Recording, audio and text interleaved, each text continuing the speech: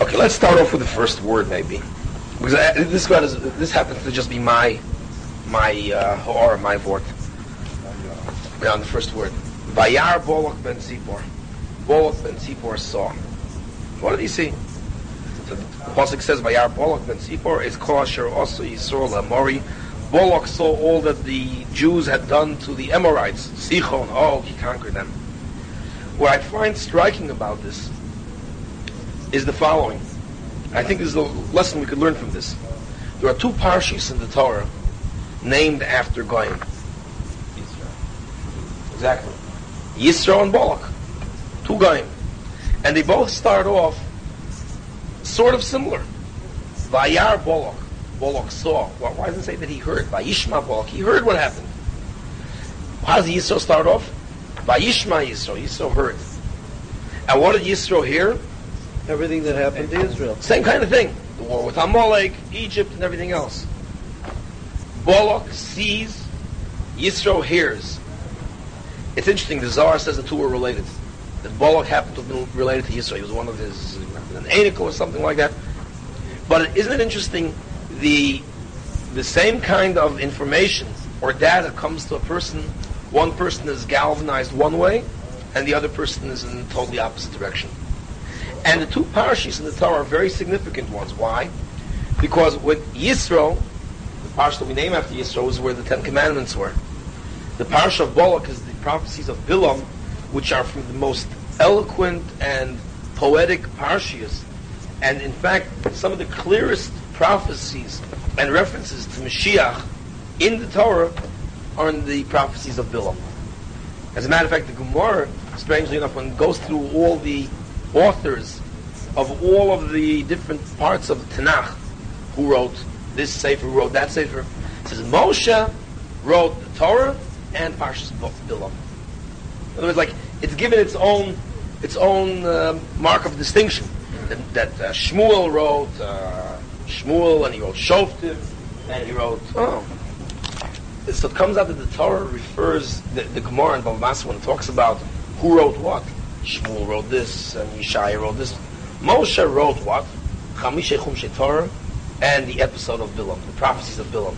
It's a separate thing, separate prophecies. You're right. The prophecies of Bilam are from the most remarkable, and just the way it's written, even the prose, the power of this, and the majesty of the words, the eloquence. Bilam was considered, his prophecies were on par with Moshe's prophecies. Lo, come be Yisrael od k'Moshe. No prophet ever rose amongst the Jews like Moshe. Amongst the Goyim there was. Bilam is considered comparable in certain ways to Moshe. We'll have to go into that more later on.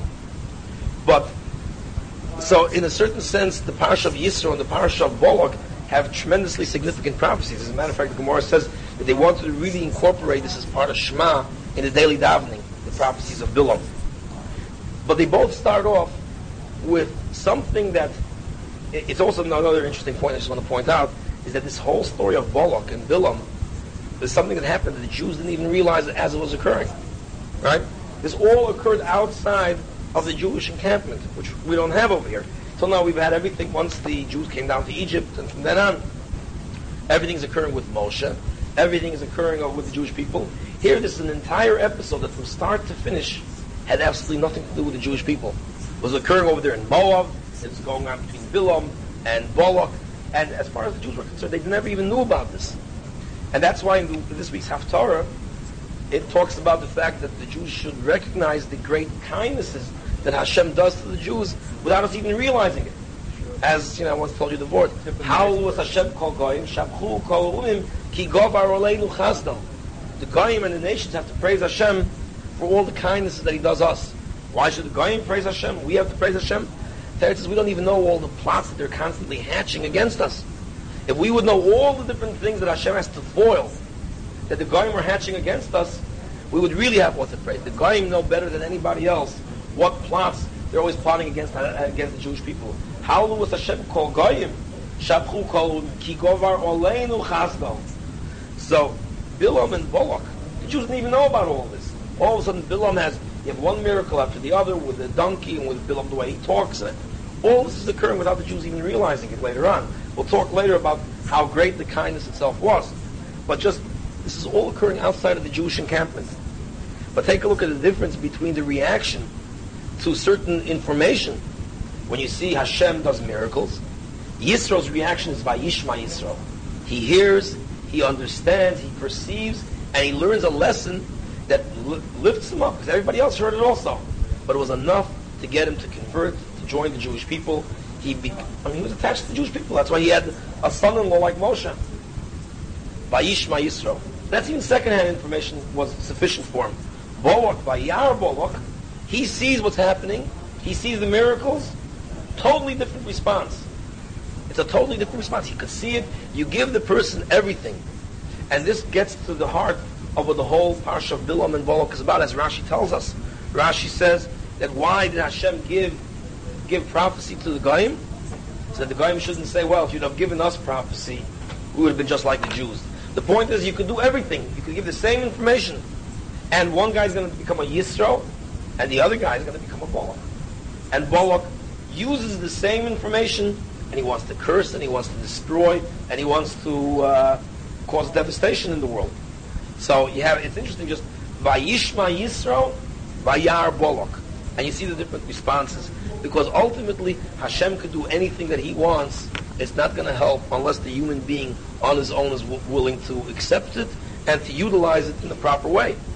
I always say over nuclear energy. It could be either fission or fusion. It could either be destructive or it could power and energize the world. It depends what you do with it. You could turn it into nuclear fission. You could turn it into nuclear fusion. So that right away we see from the beginning of the parsha. And the whole parsha really goes on this theme. Morris says that Moshe wrote the Torah and Parshas Balak. What does that Just means because of the fact that these were prophecies that were not given to Moshe himself. They were prophecies on par with Moshe's prophecies given to someone else, and he wrote down those prophecies.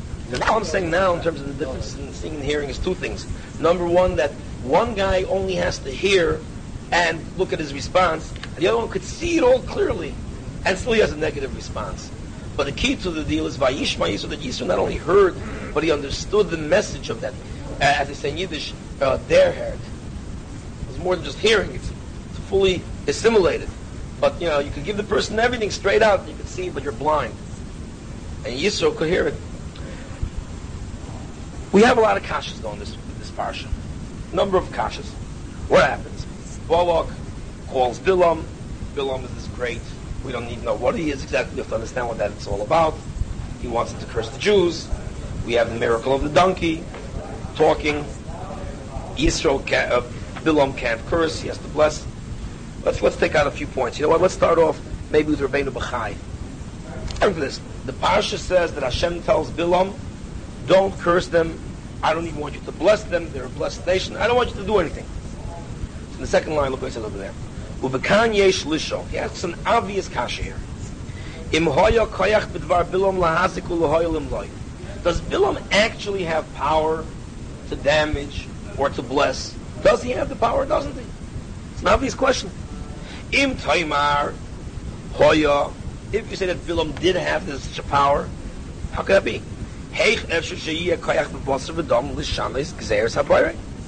Does a human being have the power to change the word of God? If Hashem wants the Jews to be blessed, so did Bilam actually have a power to curse them? How could that be? How could a human being be capable of changing the Gezer of Hashem? If Hashem decrees on the Jews that they are blessed, why is Hashem so concerned with Bilam's curse? He blessed the Jews. He's afraid of Bilam?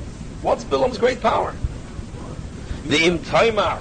And if you're going to say Lo Hoya Mamish B'Klala, and if you're going to say that Bilam has no power, obviously, how can Bilam curse against God's will? In that case, who cares what he does? So why was Hashem concerned with him not doing it? Why does Hashem say, don't curse them? Let him stand day and night cursing the Jews all he wants. God says, I bless you, you can curse all you want. So one or the other. If Bilam has power, it's inconceivable. If Bilam doesn't have the power, so why is Hashem concerned? that he causes this whole episode over here. So what's going on? As the pasuk says, until he quotes, "Yikalu hema v'atot tevarech." Let them curse all they want. You're blessed. You have nothing to worry about. So what is shot in Bilam's curses and blessings? So we'll take a look at an interesting Meshech Chochmah shortly to understand a very interesting point that he says over here. But we have now a kasha. What was Bilam's power? Why was Hashem concerned with Bilam's power? Why does he have to make a miracle of the donkey talking? Or another simple kasha. If Hashem doesn't want Bilam to curse, there's many ways he could have prevented him. Instead of letting him go and trying to stop him and having a donkey talk and then bringing him there and forcing Bilam to bless and everything else, he should have said, "Hey, Bilam, you can't curse and that's it. You can't go." Or he could have made him fall asleep, or he could have broken a leg, or whatever it is. He could have become dumb and not be able to talk. There's a lot of things Hashem could have done rather than have this whole parsha unfold the way it unfolds. So you have a lot of kashas over here as to understanding what the episode of Bilam is all about. What is the power of his curses? Certainly, once we have the problem of trying to understand that Chazal actually placed Bilam on par with Moshe in prophecy. Now, I don't really get into this because this is a very difficult area. The Rambam spends a great deal of time in his Moreh Nevuchim. The Rishonim speak about it. What does it mean that Bilam was on the same level as Moshe Rabbeinu? How could that be? We all know that when we've learned the laws of prophecy, that the requirements of being a prophet is, of course, you have to be very wise, which Bilam conceivably was. He may have been on the same level as Moshe Rabbeinu in wisdom, but as the Gemara points out over here, and as Rashi points out at every obvious spot, we're not going to go through all the different proofs of this, Bilam had every terrible midah, bad character trait, characteristic possible. He was a person who had tremendous desire and lust, and he wanted to have it all. He had an evil eye. He was a jealous person. He was a person who was haughty and arrogant. Totally the opposite of Moshe Rabbeinu. In fact, we've once explained that the prophecy of Moshe was precisely so unique because of this humility. Because if a person is able to make himself into nothing, then he's able to get the full message of Hashem in its full power to transmit it. But if you are arrogant and you consider yourself to be something, that's automatically going to interfere with the message coming from Hashem. So how could Bilam be a prophet on par with Moshe when he had just the opposite of Moshe in terms of arrogance? Or as Chazal say, in the Mishnah in Pirkei Avos, in the fifth parak of Pirkei Avos, let's see, where is it brought down? The quote on the second page over there. This is the quote from Pirkei Avos. Call me sheyesh by shloisha dvorim halalu. There's nothing which we're going to have to understand what this Mishnah is trying to say. He who has these three character traits, who mitalmidav shel Avram Avinu, is considered a disciple of Avram. Who shloisha dvorim acher, if you have three opposite things, who mitalmidav shel Bilam Arasha, you're considered a disciple of Bilam. What are the three traits? Ayin taiva, a good eye. You view things properly. You view things good in its good light. You're not jealous. You will allow people to have what's theirs, and you don't look at everybody and with a sense of trying to like, you don't fargin, as they say in Yiddish, or you don't want to pull it away from them. You look at things with a good eye, like Bilam was just the opposite. Whatever he looked at, he wanted to see it in its worst possible light. If an ayin taiva, that's Avram. Ruach nemucha, a humble spirit, a lowly spirit. Nefesh shvala, a more content soul, that you're content with having things not in, you don't have to have it all. Then you're a Talmud of Avram Avinu. You're just the opposite, an ayin ra, the evil eye. Ruach gevaya, arrogance of spirit. Nefesh rechava, a broad desire to try to take everything you possibly can from the world, never satisfied, a lack of satisfaction. Then you're a Talmud of Bilam Arasha. Why we contrast Bilam with Avram, we'll have to see as well. And why do we have to talk about the disciples of Bilam versus the disciples of Avram? Why don't we talk about Bilam versus Avram? Is another question. Then I'll just answer. I once heard this from my new father-in-law. He once said that sometimes when you look at people, at great people certainly, it's difficult to tell the difference, even if they are vast. Because if they're great people, like, you know what you tell? You look at their disciples. You look at what they produce. You look at their followers. That's where you could see how, at the top, the change of direction could be very significant, but imperceptible. As the change of the direction continues and follows down the path, that's where you see the differences. If you look at who are the people that are the followers of this kind of a person versus the followers of that kind of person, that's where you see the differences. Bilam and Avram sometimes is difficult to see the differences. The Talmidei Bilam, Talmidei Avram, that's where you see the difference. You see where the Jews turn into, and you see what the followers of Bilam turn into. The point, though, is Bilam had all of these character traits that are totally opposite to being able to produce prophecy. So how could Bilam be a prophet? Certainly on par with Moshe. To be able to give us Torah on the level of Moshe, how could that be? So we have to understand that as well. And then, of course, we have the donkey story that we have to understand as to why Hashem actually makes a miracle when the donkey communicates with Bilam and tries to give him a message. Why such a miracle? What does that tell us? So what's this whole Parsha of Bilam about? So we have a lot of kashas here. Let's maybe start off with the Gemara. This Gemara, which we once learned as part of the Ein Yaakov, and we'll use this as a springboard for some of the lessons which we could learn from here. And then we can see the key maybe eventually to what this whole Bilam story is about, because some of the most profoundest lessons of all could be learned out from here in terms of the mysteries of the universe. Cosmic lessons could be learned out from the story of Bilam. We'll start off with the Gemara in Brachos, which is repeated in Sanhedrin, but the Gemara in Brachos starts it off a little differently, so we'll start it off with the Gemara in Brachos, and then we'll continue with the Gemara in Sanhedrin. The Gemara in Brachos says, right on top, next door to Rabbeinu B'chaim, Omer Rabbi Yochanan Mishum Rabbi Yosi, Minayin she'ein meratzin loy lo odom b'shas kasa. How do we know that you're not supposed to try to assuage someone and try to appease someone when they're angry, when they lost their temper? How do we know we're not supposed to? Yeah. Because when a person has lost his temper, you got to wait till it passes, his wrath passes. It's not the time to do it. Or like the Gemara says, when a person has his dead person in front of him, it's not the time to start telling the oval, it's okay, it'll be okay. Nichum avelim, when you try to console someone, is not when he's in the midst of his greatest anguish. When a person lost his temper, you wait a little bit, and then you come back to him. So where do we learn this? We learn this from Hashem. Dichsiv, ponai elechu. When Hashem was angry at the Jewish people for the sin of the Egel, so Moshe Rabbeinu was trying to pray.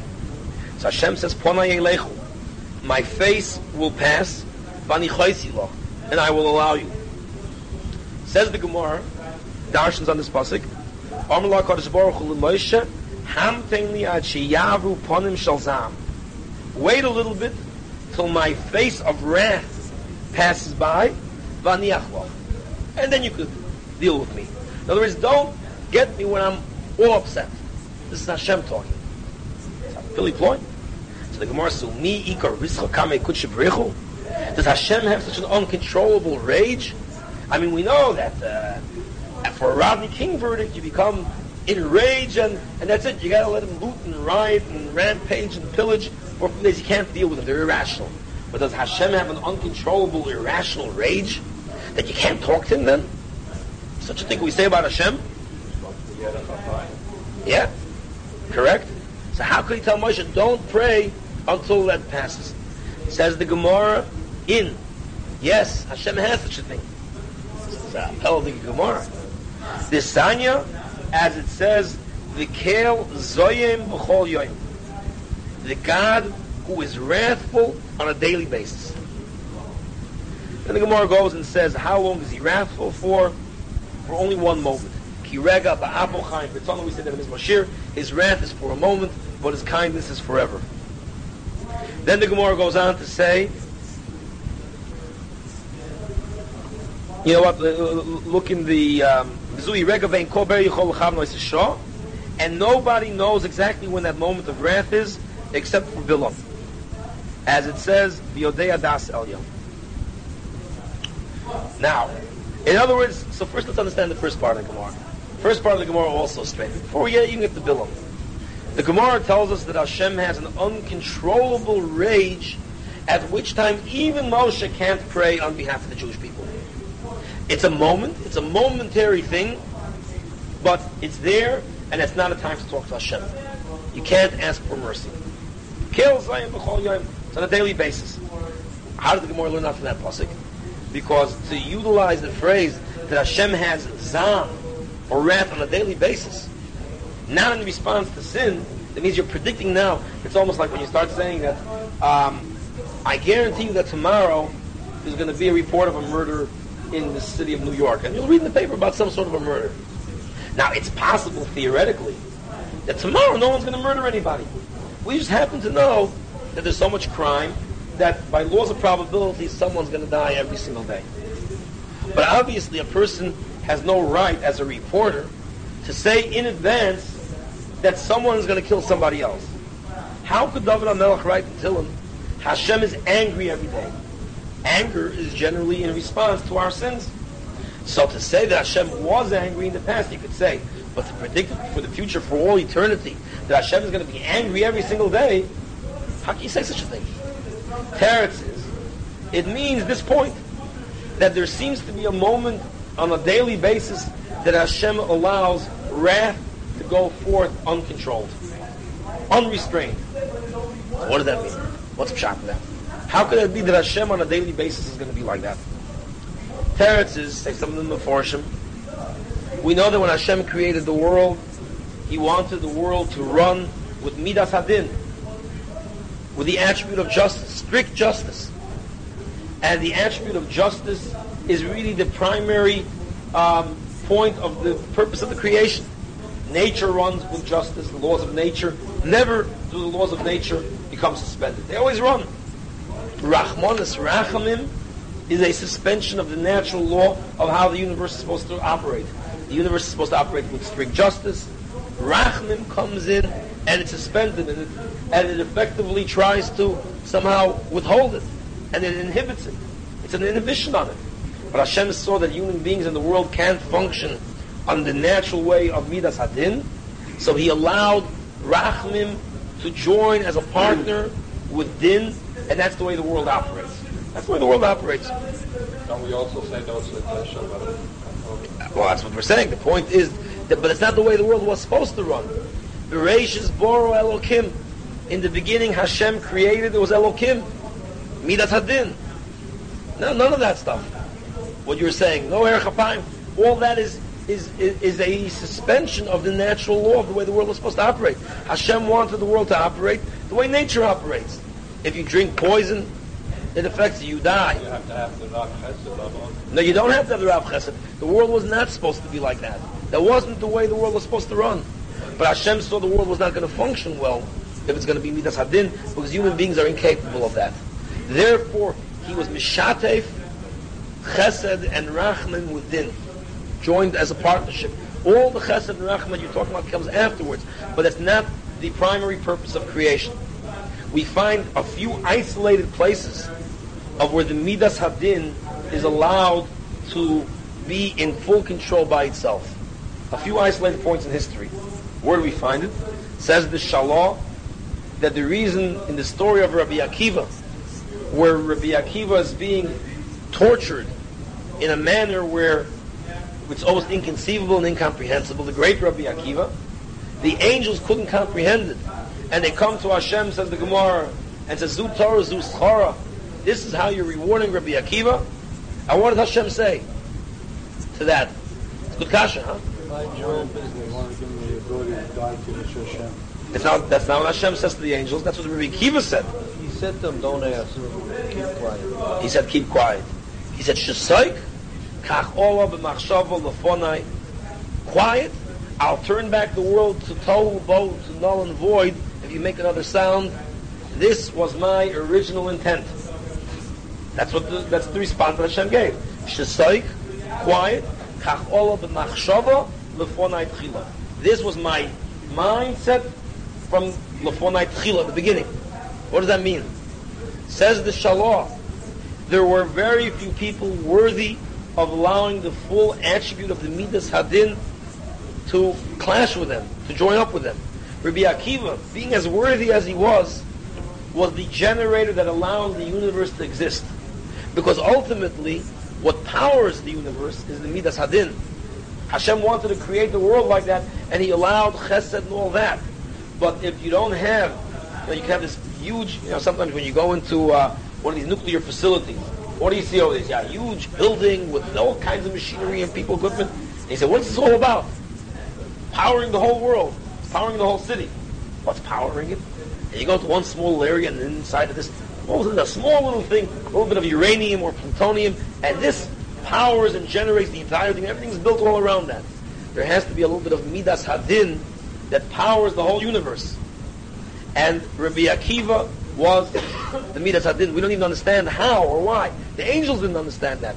That's what Hashem says. Quiet. Because otherwise I'll destroy the whole universe.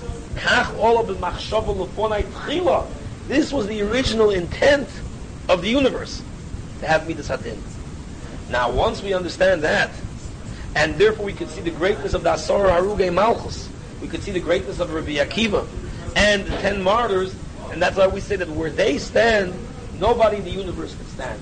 Because they're the nuclear power, they power the universe. They're the ones that were able to have the Midas Hadin. This explains the whole concept of Mashiach, where Mashiach, the whole idea of Mashiach suffering and the Jewish people suffering. The world is dealt with kindness. We are the ones that are constantly punished, but we power the universe. Ultimately, when Mashiach comes and everything is finally rectified, then things will function the way they're supposed to. But to a great extent, tzaddikim that suffer the full wrath of the Midas Hadin in order to keep the generator going, to keep the power going. So you have to be at a very high madrega for that. The Jewish people collectively is that. Mashiach is supposed to be that as an individual, and that's what Rabbi Akiva was, and that's what the greatest people always were. So Hashem told the angels, I can't explain to you, this is what generates the power in the world. Therefore, we need a moment on a daily basis where Midas Hadin reigns supreme. That's what it means, Keil Zoyim B'chol Yom. It doesn't mean that God goes on an uncontrolled rage and rampage. What it means is that Midas Hadin, the attribute of justice, goes unfettered, without any kind of inhibitions, and therefore you can't talk to God in mercy. Even Moshe Rabbeinu can't go to Hashem and say, have mercy on the Jewish people. Now's not the time. Now's not the time. This is a time for Midas Hadin. Midas Hadin is strict justice. Strict justice, uninhibited, so you can't appeal. There's no court of appeal. There's no way of appealing to strict justice. If Rabbi Akiva suffered the way he did, then we can't go and appeal to Hashem. You know what? Forgive the Egel. Forgive this sin. Forgive that sin. That's Rachamim. Rachamim is a different story. Ki rega ba'apo chayim b'tzono. The rest of the day, the rest of the world runs with chesed. But there has to be pure, unadulterated Midas Hadin that lasts for at least a moment in order that the universe should function. Just like Rabbi Akiva has to have the full brunt of the Midas Hadin reach him, the world has to have Midas Hadin lying unfettered. That's what it means, Keil Zoyim B'chol Yom, that Hashem has the power of the universe. Zam. Can be also through tshuva. Tshuva is an appeal to Rachman. No, there's no such thing as tshuva. You will not allow for tshuva. Cannot have tshuva. How can have tshuva? The whole idea of din, justice, you killed someone, the guy is dead, you cannot do tshuva. How can you do tshuva after the fact? That's why courts of Beis Din do not allow for tshuva. If you worship an idol and there's witnesses, they stone you. Even if you say afterwards, oh yeah, I want to do tshuva. There's no tshuva. Beis Din has to work with din. In fact, the end of the parsha of Balak deals precisely with this point. The Jews worship idols. Hashem says if you don't want the Jews to be totally destroyed, you need some din. Some din has to be done. Finally, who does the din? Pinchas. Hashem says he stayed the wrath. Pinchas' greatness was, he was this generator. He was this nuclear material that's able to power the whole universe and allow for all the other rachman. But he didn't. That's why courts can't start working with chesed and rachamim. You killed someone, okay, so we're going to forgive you? It doesn't work like that. Hashem forgives. Din can't forgive. Right? And nature works the same way. Go to nature and say, have mercy, I'm doing tshuva. I'm sorry that I spent my entire life smoking 2 packs a day. What are you going to do about it now? Your lung looks like the inside of a coal mine. What are you going to do about it? You're eating cholesterol. I want to do tshuva. How do you do tshuva? You have to work it off. But that's not tshuva anymore. That's din. Then you have to suffer for it. Well, what are you going to do if you eat poison? You're going to do tshuva on it? There's no tshuva there. So how can there be tshuva and din? Din and tshuva are opposites. But Hashem allows for it. But that's what Hashem is saying to Moshe. Now is not the time to talk to me about allow the moment to pass, then talk to me. So even the greatest of prophets, Moshe, cannot appeal to Hashem if you're dealing with Midas Hadin. Now we can understand the greatness of Yaakov Avinu. When Yaakov Avinu says, if you give me bread and food, V'hoya Hashem li leilokim, Hashem will be my God. And we've always questioned, what does it mean? He's going to, V'hoya Hashem li leilokim. Yaakov was saying, as the Sforno says, I'm willing to live on Elokim. The original intent of the universe. Not Hashem, but Elokim. That's the way the world, that's the greatness of Yaakov. But very few individuals were capable of reaching that level. Yaakov, Rabbi Akiva. But that's where the world survives on account of them. So therefore the world requires Keil Zayim B'chol Yom in order that the world should operate. Now we can come to understand what was Bilam's greatness. Bilam was able to precisely look at the moment of Hashem's wrath and take advantage of it. And that's why Bilam's curses would have been effective. Why would his curses be effective? Because of the fact that at that moment there is no appeal to mercy, and Moshe Rabbeinu can't interfere. No one can interfere with the workings of this thing. Bilam was able to focus on this nuclear fission and cause a nuclear reaction and cause an explosion. And he knew how to take advantage of Hashem's wrath. That's a tremendous power. So it says over here, so now let's go through the Gemara. So it says, V'yodei das elyon. Bilam claims, I know the mind of God. So the Gemara says, Hashto das behemta lo haviyoda, das elyon haviyoda. How can he make such a claim? He doesn't even know what his animal's thinking about. How could he claim to know the mind of God? Then we'll skip the bracketed part. That goes into a whole dialogue and debate between Bilam and his donkey. And the ultimate conclusion of all that is that Bilam was a sexual pervert who committed acts of bestiality with his donkey. But it's not to get to us right now. We'll start from after the brackets. Elomai v'yodea das elyon. What does it mean after the brackets that he knows the mind of Hashem? Shehoyo yodea l'chaven oisoi sho shakodesh baruch hu koyes bo. He knew the precise moment of Hashem's anger. Now we can already appreciate what it says in the Haftarah, this week's Haftarah, when you'll read it. The Haftarah says that Hashem says, Ami, my nation, listen to the great things that I did for you. Take a look at the council of Balak, the bottom of the page. That what he wanted to do to curse the Jews and what I did for you. In order to know the great righteousness of Hashem. What the great righteousness? So what did Hashem actually do? How did he counteract the influence of Bilam? What did he do? So he says the Gemara continues. That's because Hashem. That's because Hashem. The Jews don't even realize it because they didn't know about this at the time. But now Hashem is informing them. Take a look, you should know. Look at all the great kindnesses that I did to you that you don't even realize. That during those days that Bilam was there trying to curse the Jews, Hashem suspended this law of nature. Now that's a miracle. That's a tremendous miracle. Hashem had to suspend the essence of the law of nature. And now we can appreciate. Otherwise, what's going on? But now you can understand it. And the Gemara is very, very clear. Had I have allowed my wrath to function the way and operate the way it normally does, that's a euphemism for the Jews. Namely, there wouldn't have been one remnant left of the Jewish people. That's what Bilam says to Balak. How could I curse if Hashem doesn't? Or as it continues to say, Pasuk says, how can I, and Pasuk Ches, how could I curse if God doesn't? How could I be wrathful if Hashem isn't? If Hashem doesn't have this zam, if this moment of zam is not there, I can't do anything. That's what Bilam is saying in this pasuk.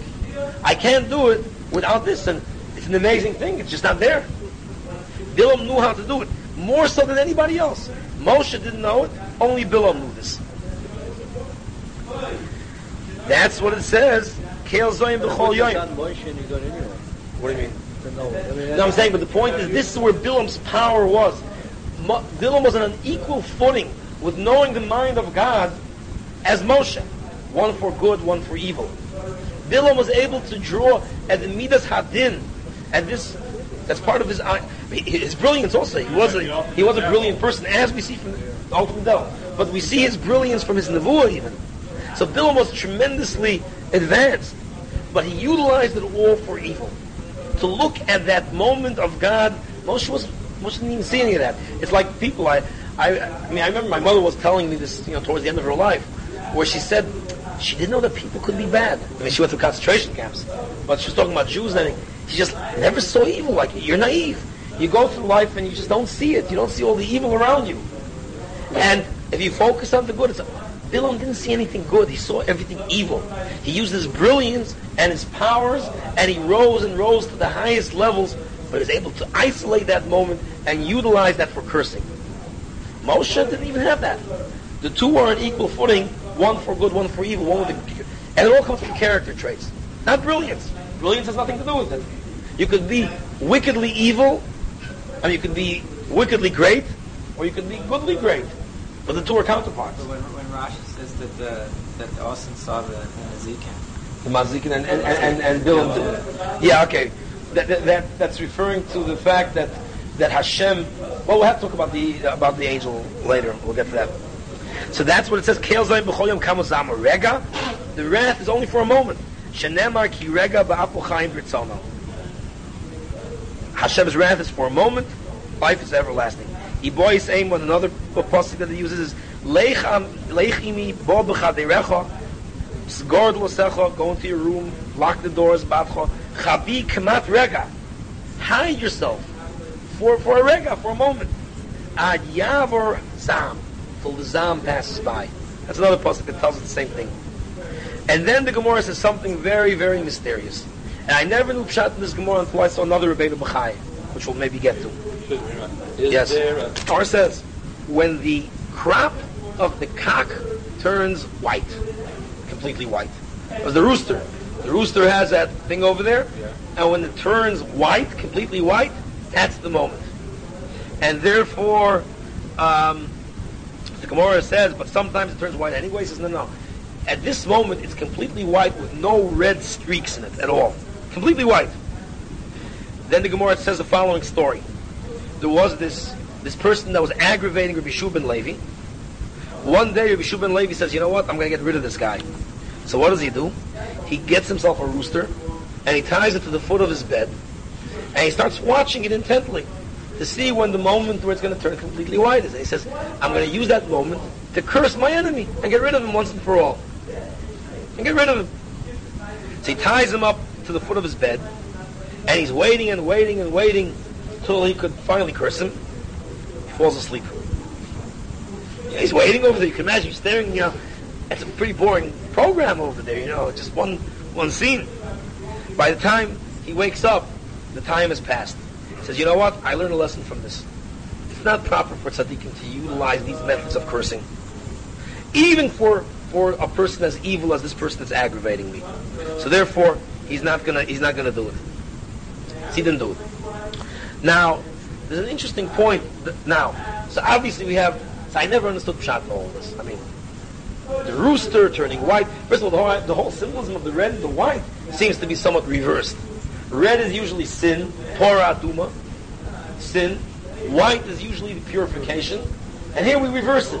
And when it's completely white, that's when all of a sudden, that's the moment to curse. And what's up is the rooster. Out of all things, the rooster, chickens. Is that the word Lila that in the morning brachas see the one way to it? Very good, very good. We'll connect it to that. in a second. Now, It's my boy, huh? Can we do like one second. You'll see over here. All Yeah. right.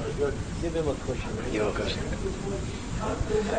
I just want to point out at this point an interesting fact over here. Remember, livid white instead of livid red.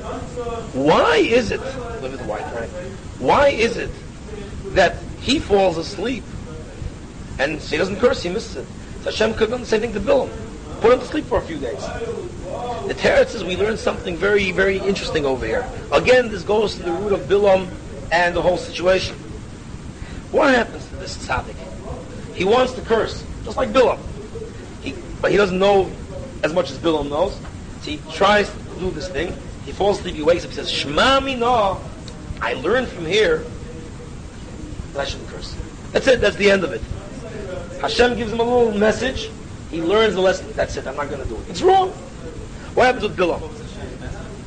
By him falling asleep, he's able to figure out from his falling asleep that Hashem holds it's not right, and he brings on the pasuk, Gam onu shel tzaddik lo yitoiv, afilu b'meaning. Right. He learns a lesson from that. Control yourself and don't do it. Right, it's there. And he says it's wrong, so I'm not going to do it. But Bilam goes to sleep. Hashem says, don't curse them. They're blessed. Don't do anything. Don't go with them. Next morning he says, hey, let's try it again. Try it again on Hashem. He tries it again. He goes. The donkey stops. He gets another message. The donkey goes thing. And he starts beating away on his donkey. Finally sees the angel. Now he's finally chasing. The point is, Hashem does not interfere with free will. We see that if you want to do something really badly, that's the message over here. If you're a tzaddik, Hashem gives you a little bit of a hint. You learn the lesson and that's it. If you're going to be a Bilam, that's your free will. You want to see evil. You want to do evil. You're just constantly doing it. You're not going to take no for an answer, no message. And that's what we see from Bilam, constantly one message after the other. Till finally, well, we'll get to what happened finally. But that's why Hashem didn't just put him to sleep. Because and Hashem is trying to give us a lesson with this as well. And he's trying to give the Goyim a message. It was the whole complaint that they're saying, why don't you give us another Moshe? And if you give us a Moshe, we'll be like the Jews. Now Hashem is trying to teach him something. Remember we learned at Rashi originally? That Hashem says, what's going on? We're playing games over here. The Goyim were saying, if you give us... Rabbi, Yeah. what's So, Gever means male. Gever means Gavra, macho, powerful, very male man. Why is Bilam referring to himself as a Gever? You know where else the word Gever is used? The word Gever is also used to refer to a rooster.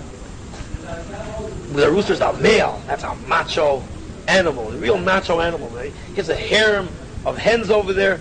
The Gemara always refers to a rooster as a Gever.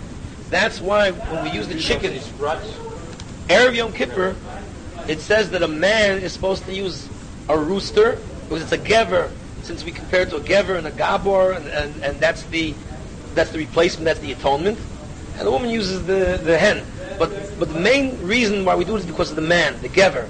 A rooster is referred to as a gever. That's kind of an atonement. All of a sudden, the rooster now starts taking on a little bit of a significance in terms of the replacement of some sort of a aspect of the man. Now, says the Rebbeinu B'chai. Let's read now the Rebbeinu B'chai. Koro atzmai gever. He refers to himself, first page though, as a gever. Rebbeinu B'chai, that's ki himshel atzmai lutarnago. He compares himself to the rooster. Why? Because he has something in common with the rooster. Hayodea l'chav and hashos. Because only him and the rooster know the time. The ein balo mishayuchol l'chav and shas kansa shal HaKadosh Baruch Hu ki im bilam b'bnei adam v'tarnago b'ofus. Nobody knows the moment of Hashem's wrath other than Bilam amongst mankind and the rooster amongst the birds. Ushneim shavin b'chochma zu, and they're both equally wise in this form of wisdom. V'omer, when they say furthermore, ki atarnago kara shiva pom b'layla, that the rooster crows 7 times at night. V'chein Bilam motzinu vayisam mishol zayin pamim. We likewise find Bilam 7 times saying vayisam misholo, that he had this thing. He crowed 7 times. Just like the rooster crows 7 times, Bilam cock-a-doodle-dood 7 times. Furthermore, another similarities, v'atarnagol noyef mikol ha'oifus. The tarnagol is considered the most promiscuous, as you said, of all the birds. Right? He has this harem of hens. Now, this is a kasha that I had on the Torah for ages, and I never understood it. Centuries. Out of all the korbanos that you have on the Mizbeach, we have cattle, we have sheep, and we have birds. Out of all the birds, you would think the chicken would be the one. Instead, the pigeons.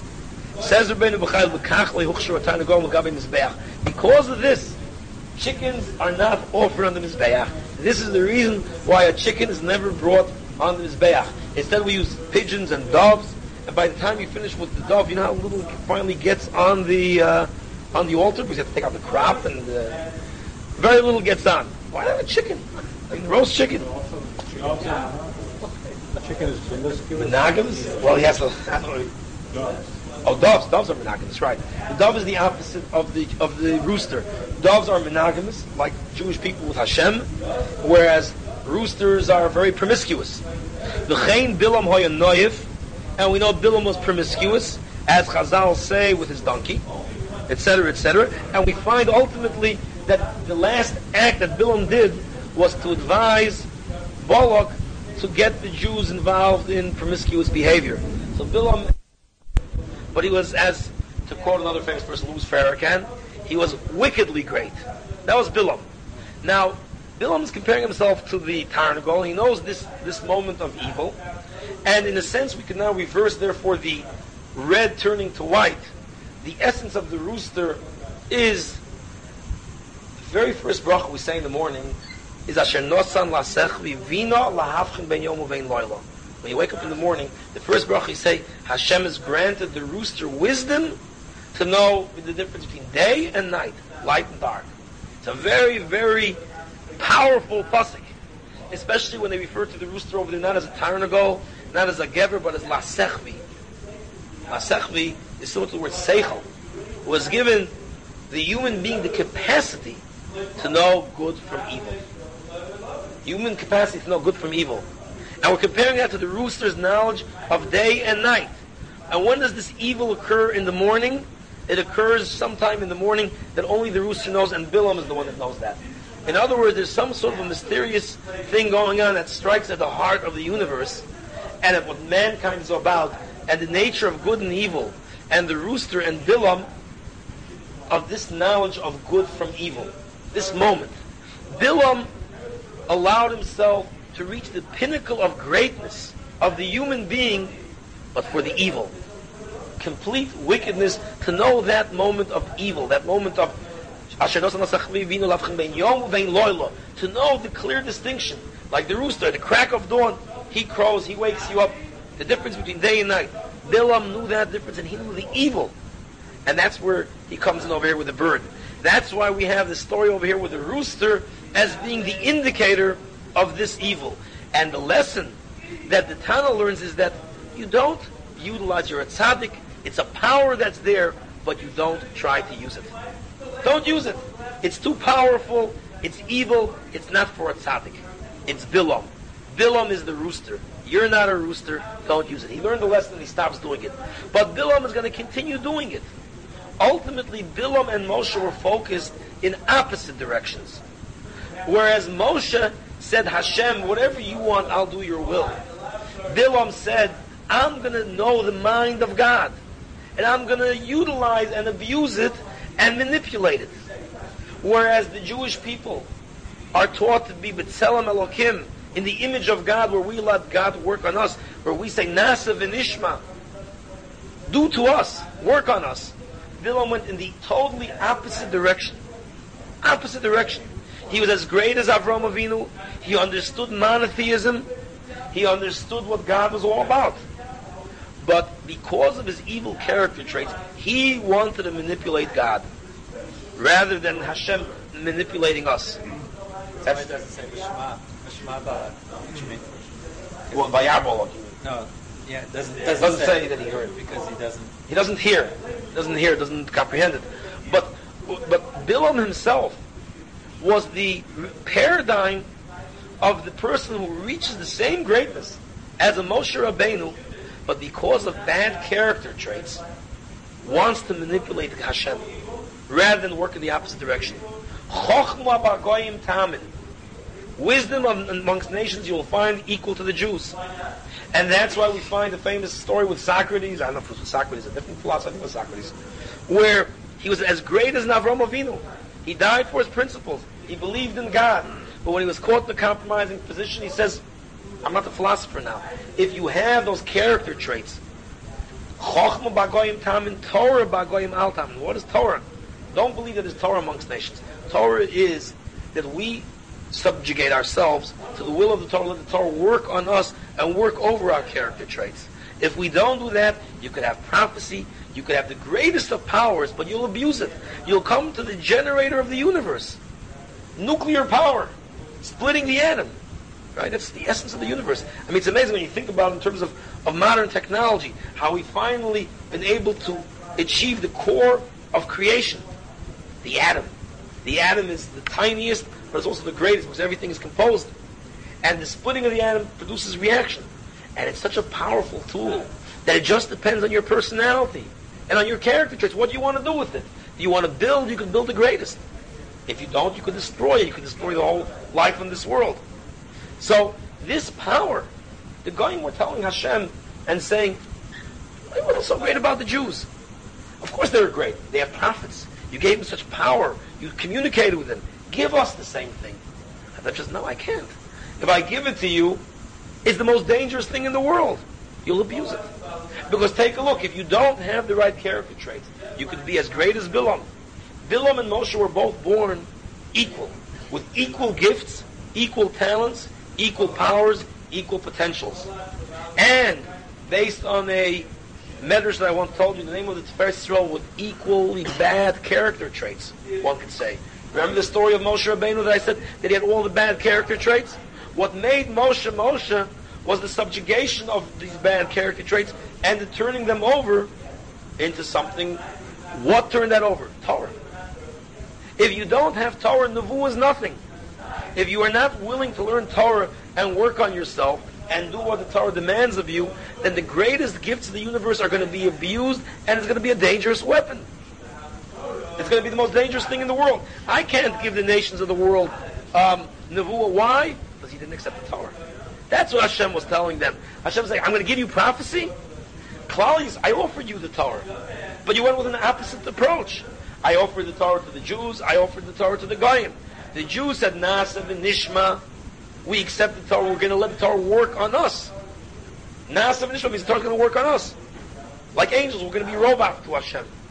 Then I can give you everything else from there. Once you have that, all the other things are going to be helpful and going to build.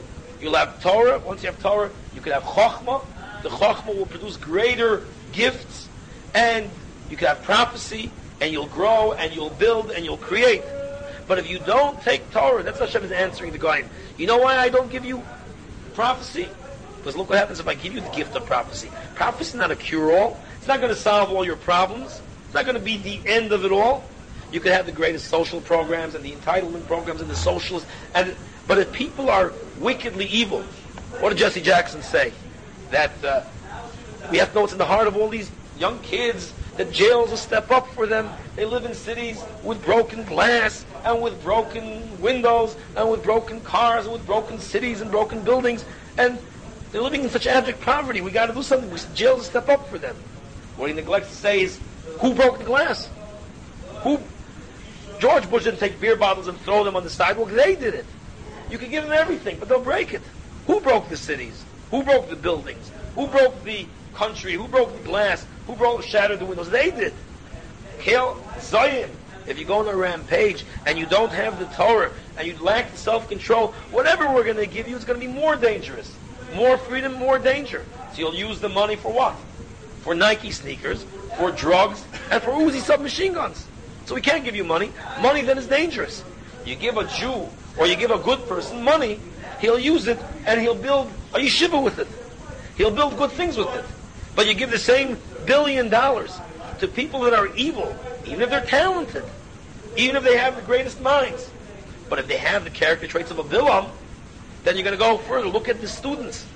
Bilam, sometimes he sounded good because he went around the whole world telling people about monotheism, about one God. He believed in one God. And he told Balak, build altars in Hashem and only what Hashem says. He sounds good. And he talks real good. But if you have evil character traits, you'll see the advice that he gives to be totally destructive. Worse than everybody else. Because you're going to use your genius for wickedness. So therefore, Bilam is working in the opposite direction. Hashem is telling the Goyim, that's what Rashi's telling us. Rashi's saying that the Goyim asked, give us Nevuah and we'll be like the Jews. No, without Torah I can't give you anything. If I give it to you, it'll be worse. You'll utilize it, you'll abuse it, and you'll make worse things out of it. You're going to create a monster, a Frankenstein. If I give you the power of life and death, you're not going to make good people, you'll make monsters. If I give you prophecy, you'll develop into a Bilam. And Bilam will use it to promote more promiscuity and to look for evil, to look for wickedness with all the genius. So how can I give you prophecy? It's a dangerous tool. If you have the Torah, I could give you prophecy. But if you don't have the Torah, prophecy is not going to be a cure-all. Entitlements aren't going to help. You can't give entitlements if you're wicked, if there's no values, there's no family values, whatever you want to call it. Then whatever you're going to give the person is going to go to the garbage. Like the Germans, exactly. If you're wicked people, the greatest technology and culture, whether it's poetry, whether it's music, Wagner, his greatest music, they're philosophers, Nietzsche, everything, they're technology. To make weapons, to make methods of destruction, without Torah, without willing to work on yourself, Torah bagoyim al tamin. Don't believe anybody that tells you there's Torah out there.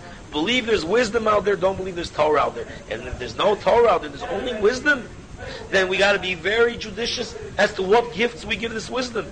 If we give prophecy with the wisdom, the worst things are going to come out of it. Bilam knew as much as Moshe. They both developed with the same talents and potential and powers and abilities and evil character traits. But Bilam grew in his evil. Moshe Rabbeinu turned it over because of the Torah. Moshe's prophecy was therefore used for good to build Torah. Bilam's was to build himself up for the evil. Hashem, you have granted the human heart the ability to discern dark from light, day from night, good from evil, like the rooster. But you could develop into the greatest good, or you could be Bilam and develop into the greatest evil, like the rooster. The rooster is only an example that we should learn from. Obviously, we're not trying to say that roosters are bad, because roosters don't have the ability to distinguish between good and evil, but they don't have a human mind. But we could learn from the rooster this lesson, that when his crop turns white, it's pure evil. Right? When Bilam has the greatest power, it's pure evil. Usually just the opposite. Red is bad, white is good. But in the rooster's case, give him all the white, and what do you have, all that power? Bilam uses it for evil, for the evil eye. Now let's understand the original question about the prophecy aspect. How does he have such prophecy though?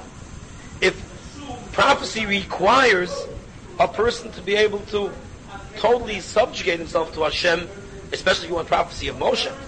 If you're arrogant and you want to manipulate Hashem, then that's the opposite of prophecy, really. Bilam wants to use his powers, equal to Moshe, to manipulate Hashem. This is the kind of a person that no matter what you give him the greatest powers, you give him to Hashem, he wants to manipulate Hashem, rather than subjugate himself to Hashem. He reverses the whole thing. Hashem tells him a lesson. Ultimately, good will prevail over evil. How's that? What does it say when Bilam says prophecy? So the Pasuk says a very interesting thing. Vayikor Elokim el Bilam. Hashem bumps into Bilam, so to speak. Bumps into him. In other words, that's the opposite of Moshe. If you look at the beginning of Vayikor, there's a small aleph there. And Moshe, in his humility, wanted to skip the aleph and say Vayikor. Hashem bumps into me. Vayikor means he calls me. There's a calling. Hashem calls me. The difference ultimately between Moshe and Bilam, and this is also a very remarkable thing. Moshe Rabbeinu on his own wanted to say, I'm nothing. Hashem bumps into me. Vayikor. But the truth is it was Vayikor. Hashem calls him. It's a calling. But precisely because Moshe wanted to reduce himself, the Aleph, right? The Aleph. Who's the Aleph? That's number one. Who's number one? The Ani. Who's number one? The Aleph. That's me. If you reduce your Aleph, your Ani, it's Vayikor, then it becomes a Vayikra. Moshe, by trying to say I'm a nothing, it's only a Vayikor. It's in reality a Vayikra. In Bilam's case, it's a Vayikar. He bumps into him. But then it says Vayosem Hashem Dovor B'fi Bilam, and Hashem placed something or Dovor, the word, in the mouth of Bilam. And he said to Bilam, go back to the Kois Adaber and say the following. So Chazal point out a very unusual turn of phrase. Vayosem Hashem Dovor b'fi Bilam. Hashem put the matter or something in the mouth of Bilam. What did he put in the mouth of Bilam? So Chazal say he put a hook there, a muzzle, like what you put in a fish. As Bilam's shaking, he doesn't want to curse. He wants to curse. Hashem is forcing him to bless. In other words, what Hashem is telling him is a lesson over here. There are two ways you could be a conduit of Hashem's will and be totally subjugated and be made into nothing. Either you do like Moshe and you make yourself into nothing, or if we go head to head, I'll make you into nothing and you'll say a prophecy like Moshe, but not because you deserved it, because you are a nothing. I'm going to make you into nothing. Vayosem Hashem Dover b'fi Bilam. He puts a muzzle on him or a bit in his mouth, and he contorts his mouth, and it's the exact same prophecy coming out of Bilam's mouth as out of Moshe's mouth. Why? What do we say by Moshe? Shechina medaberes mitoch groine shel Moshe. How Hashem speaks, the voice of the Shechina emanated through the mouth of Moshe, through the throat of Moshe. That's what we say by Moshe. The exact same thing happened with Bilam. The voice of Hashem was going through Bilam without him having anything to do with it. So what's the difference? This is where the prophecy of Bilam and Moshe is the same. Because the voice of God was emanating the same way from both. The difference is Bilam was like a muzzle of an animal, a hook of a fish. Moshe achieved that level. Moshe became the pipeline of Hashem. Bilam was contorted and forced into it. That's the lesson of the donkey. The donkey talked. How did the donkey talk? The donkey became human. Hashem, you talk. You're a donkey, you talk. I made the donkey talk. Hashem is telling Bilam, ultimately you're going to be the donkey. You're not going to be any different than the donkey. You're not any different than the donkey. As a matter of fact, the donkey's smarter than you. Because as Hashem was sending him messages the whole time, Bilam, do tshuva. He sends an angel in the way. And the donkey understands the lesson. The donkey understood the lesson. Stop. Because it's dangerous. Bilam didn't understand the lesson. Bilam didn't understand what's going on. Hashem is saying, hey, the donkey's smarter than you, and I can make the donkey talk, but it's meaningless. The donkey didn't become brighter because he spoke. The donkey became a wiser creature, became a great creature because he spoke, but nothing, was still a donkey.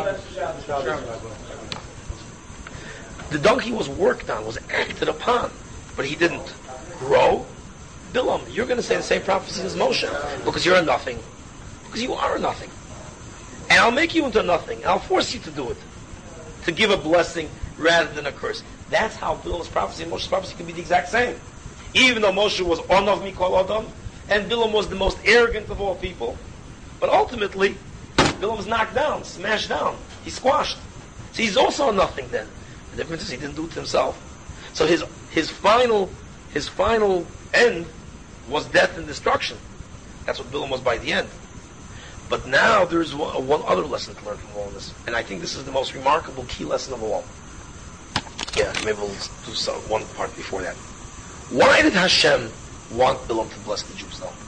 He could have still prevented him, and he still made the donkey, and all of these lessons and everything else. Why did Hashem want Bilam to bless the Jews? And when we think of the blessing that Bilam gave the Jews, there's something more unique and remarkable about it than any other blessing.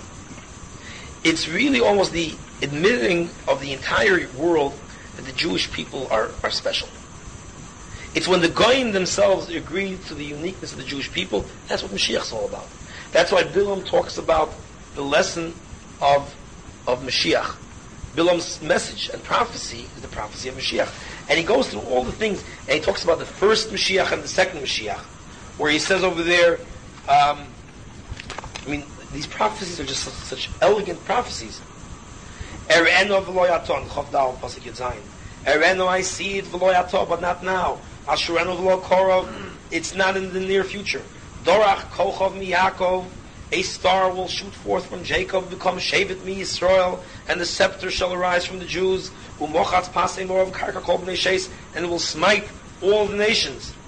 And then he goes on to say over here how the Jews will reign supreme.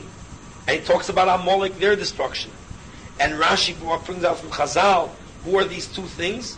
One's referring to David HaMelech, and one's referring to Mashiach. David being the first Mashiach, the first anointed, Mashiach being the last one. And he talks about how all the nations will finally, Reishis Goyim Amalek, V'achwisad Yad, and he goes to all the other ones. And he goes and he says how the Jews are going to reign supreme, how the Jews are by themselves Am Levodod Yishkon, the Jewish people are a unique nation, they dwell by themselves, they're not like the other nations. All of these things. Hashem is getting Bilam, the head of all the nations of the world, to admit and to grant the uniqueness of the Jewish people and to admit to the final resolution of all of mankind's problems, how the Jewish people are going to reign supreme.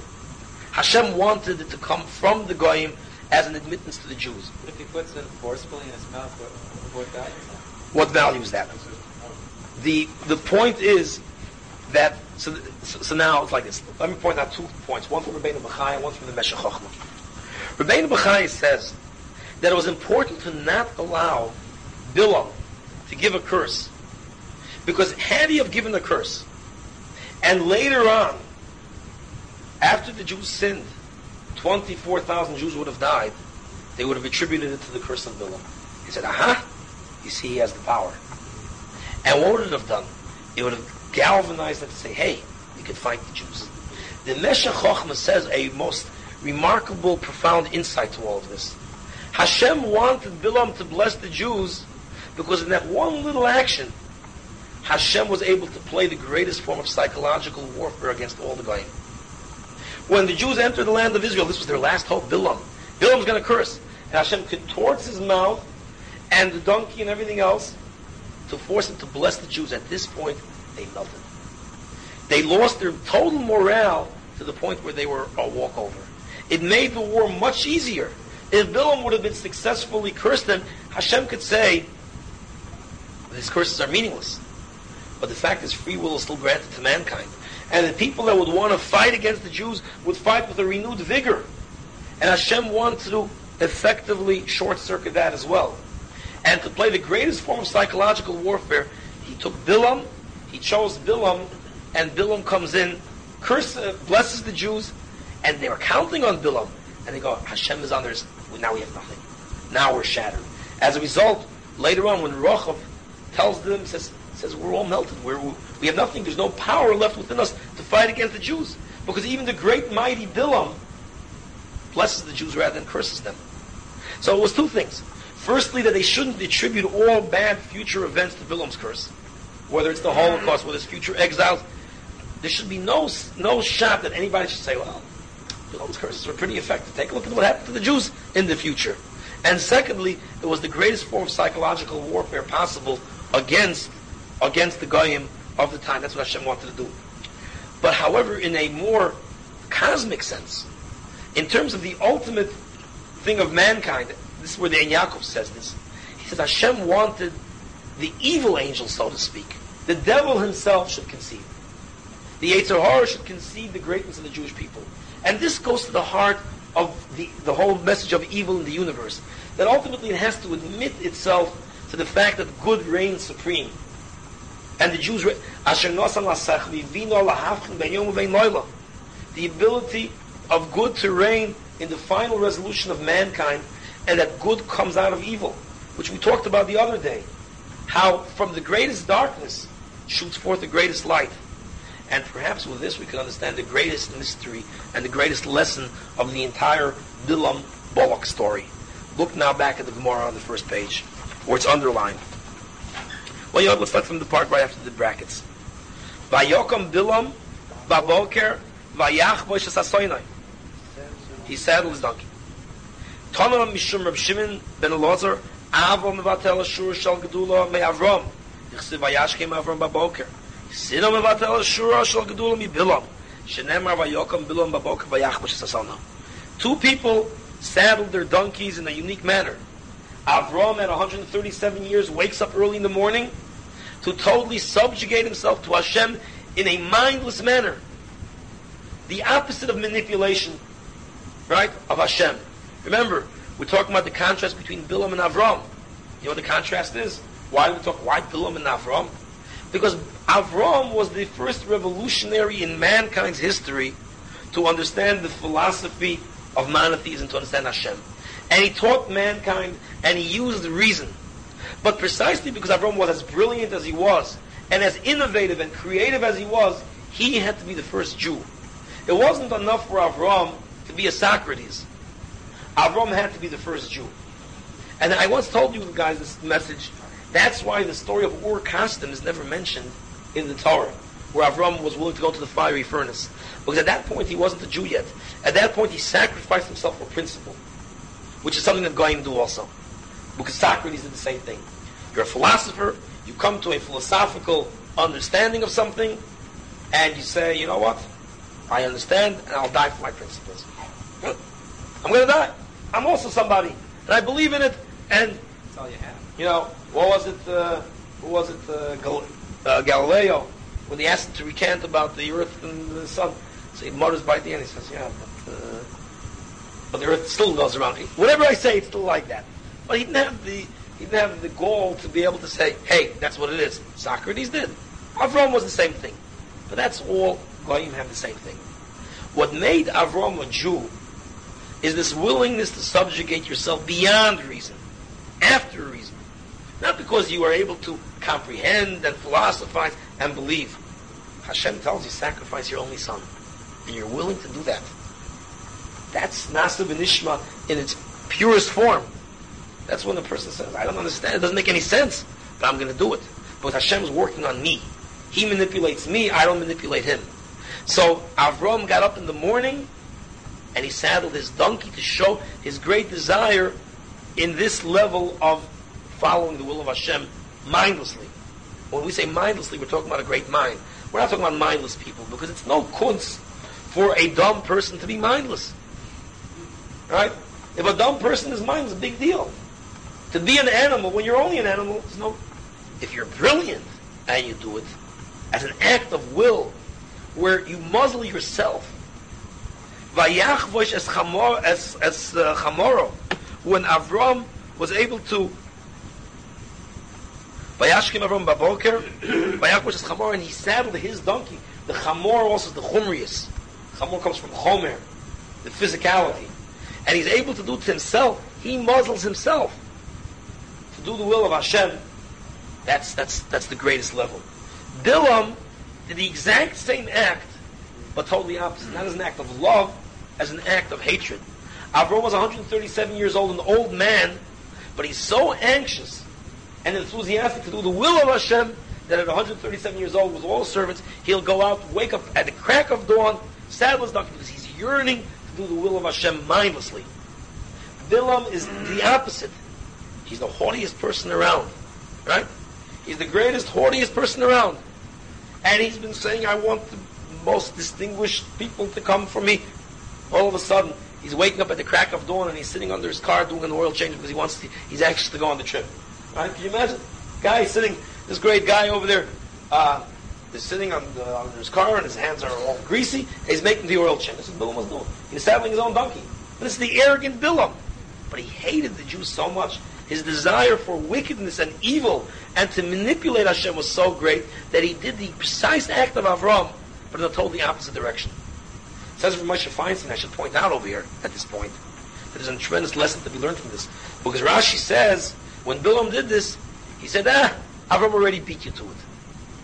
So Moshe says a very interesting point to this. What do you mean? Hashem tells Bilam, Avram beat you to it. And if Avram wouldn't have beaten him to it, then what? What does it mean? It means it would have been a tremendous kitrug, an accusation against the Jewish people. When Goyim out there do their thing with enthusiasm, and we lack the equal enthusiasm for good things, it's an accusation against the Jews. If they run to a ball game, and they cheer, and they go rah, rah, rah, and they speed 70 miles an hour to do their wickedness and their evil and their averis, well, we got to act the same way for our good things. So that's what Hashem told Bilam. Hashem said to Bilam, you think that with your fervor and enthusiasm to do evil, you're going to be able to show that the Jews are pretty slack. They learn, but you know how it is. They learn, they roll in. And you're doing with such great enthusiasm. Avram did the same thing already. He had the exact same enthusiasm, and he beat you to the punch to do good. Says Rav Moshe, we've got to learn from this, that we have to learn from our surrounding society as well. That when people are doing something with fervor and enthusiasm, we got to learn from them. Onu rotzim v'heim rotzim. It says, remember we talked about the tefillah that you say before you daven. We run, they run. They run to Gehenna, we run. But we got to run. We got to learn from them. We got to do that running. They're running to hell. Jerry, you can't walk. You got to run like them. And sometimes we got to learn the lesson from ourselves. I don't know how many of you, you're all familiar with the famous Beis Halevi that I've learned with you, Abba Kohen Bardla. Woe to us from the rebuke, right? Yosef rebukes them, Ha'od Avichai, right? We went through a whole shir on that. Yeah. And therefore Hashem is going to show you from your actions how you're hypocritical. That's that message over there with the Beis Halevi.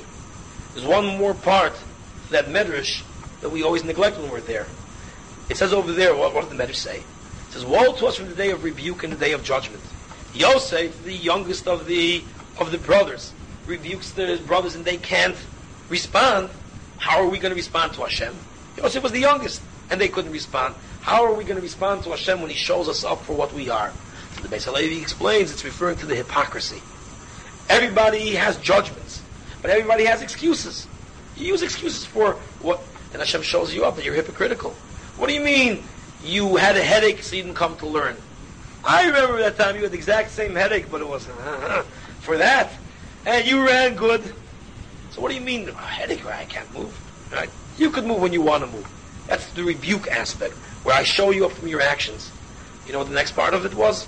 The next part of the medrash is, Bilam couldn't respond to his donkey. His donkey, the wisest of humans, is being rebuked by the dumbest of animals. And he couldn't respond. How are we going to respond to Hashem? The fact is, it's the same message. Bilam, his donkey, he saddles his donkey, he's ready to run, and he's ready to roll, and he's ready to do the Avera. But it's rebuke because it shows you the evil. How are we going to respond to the same kind of a thing? We got to learn from the Goyim. That's just an aside. The Rav Moshe says. What was I getting at? I already forgot. So what do we see from here? We see that Avram and Bilam were responding the same way in totally opposite direction and dependence in the heart. Avram says, I want to be acted upon. I'm going to do the will of Hashem. Nasav and Ishma, the wisest person, but he wants to allow himself to be manipulated by Hashem. Bilam, wisest of people, greatest of prophets, like Moshe, he runs with enthusiasm to do evil, to do wickedness, to use an evil eye, to try to promote greater evil, and to manipulate Hashem rather than to be manipulated by Hashem. The greatest of evil. They're going in opposite directions. Now let's continue the Gemara. And this is maybe the punchline to the whole thing. I'm sure most of you don't even realize. It's the part where it's going to be underlined on the bottom. Omar Rabbi Yehuda Omar Rav. L'olam yasek odam b'Torah u'b'mitzvah afilu shelo l'shmo. A person should learn Torah and do mitzvahs, even not for the sake of heaven, even with ulterior motives, even if your motivations aren't pure. You shouldn't let the little bit of evil there be an excuse not to do. It's a very important lesson, because you always get accused hypocrisy and you have no business doing it, and who are you to do it, and you're not on that madrega. Don't listen to that. A person should always do good things, even if they're not up to it yet, and they're doing it with not the greatest of motivations. You still should do good. Why? Because you keep going and rising. You can have a lot of evil mixed in, but there's a little bit of good, and you're pointing up, you'll purify it, you'll get greater good, and the evil will be diminished constantly. So it says, why? Because from not doing things for the sake of heaven, you'll eventually come to it. Where is this lesson learned from? It's learned from Balak. Balak sacrificed 42 cows and animals for Hashem. To curse the Jews. Shalom Lishma. You know what Balak got for this? You know who came from Balak? Rus. Rus came from Balak.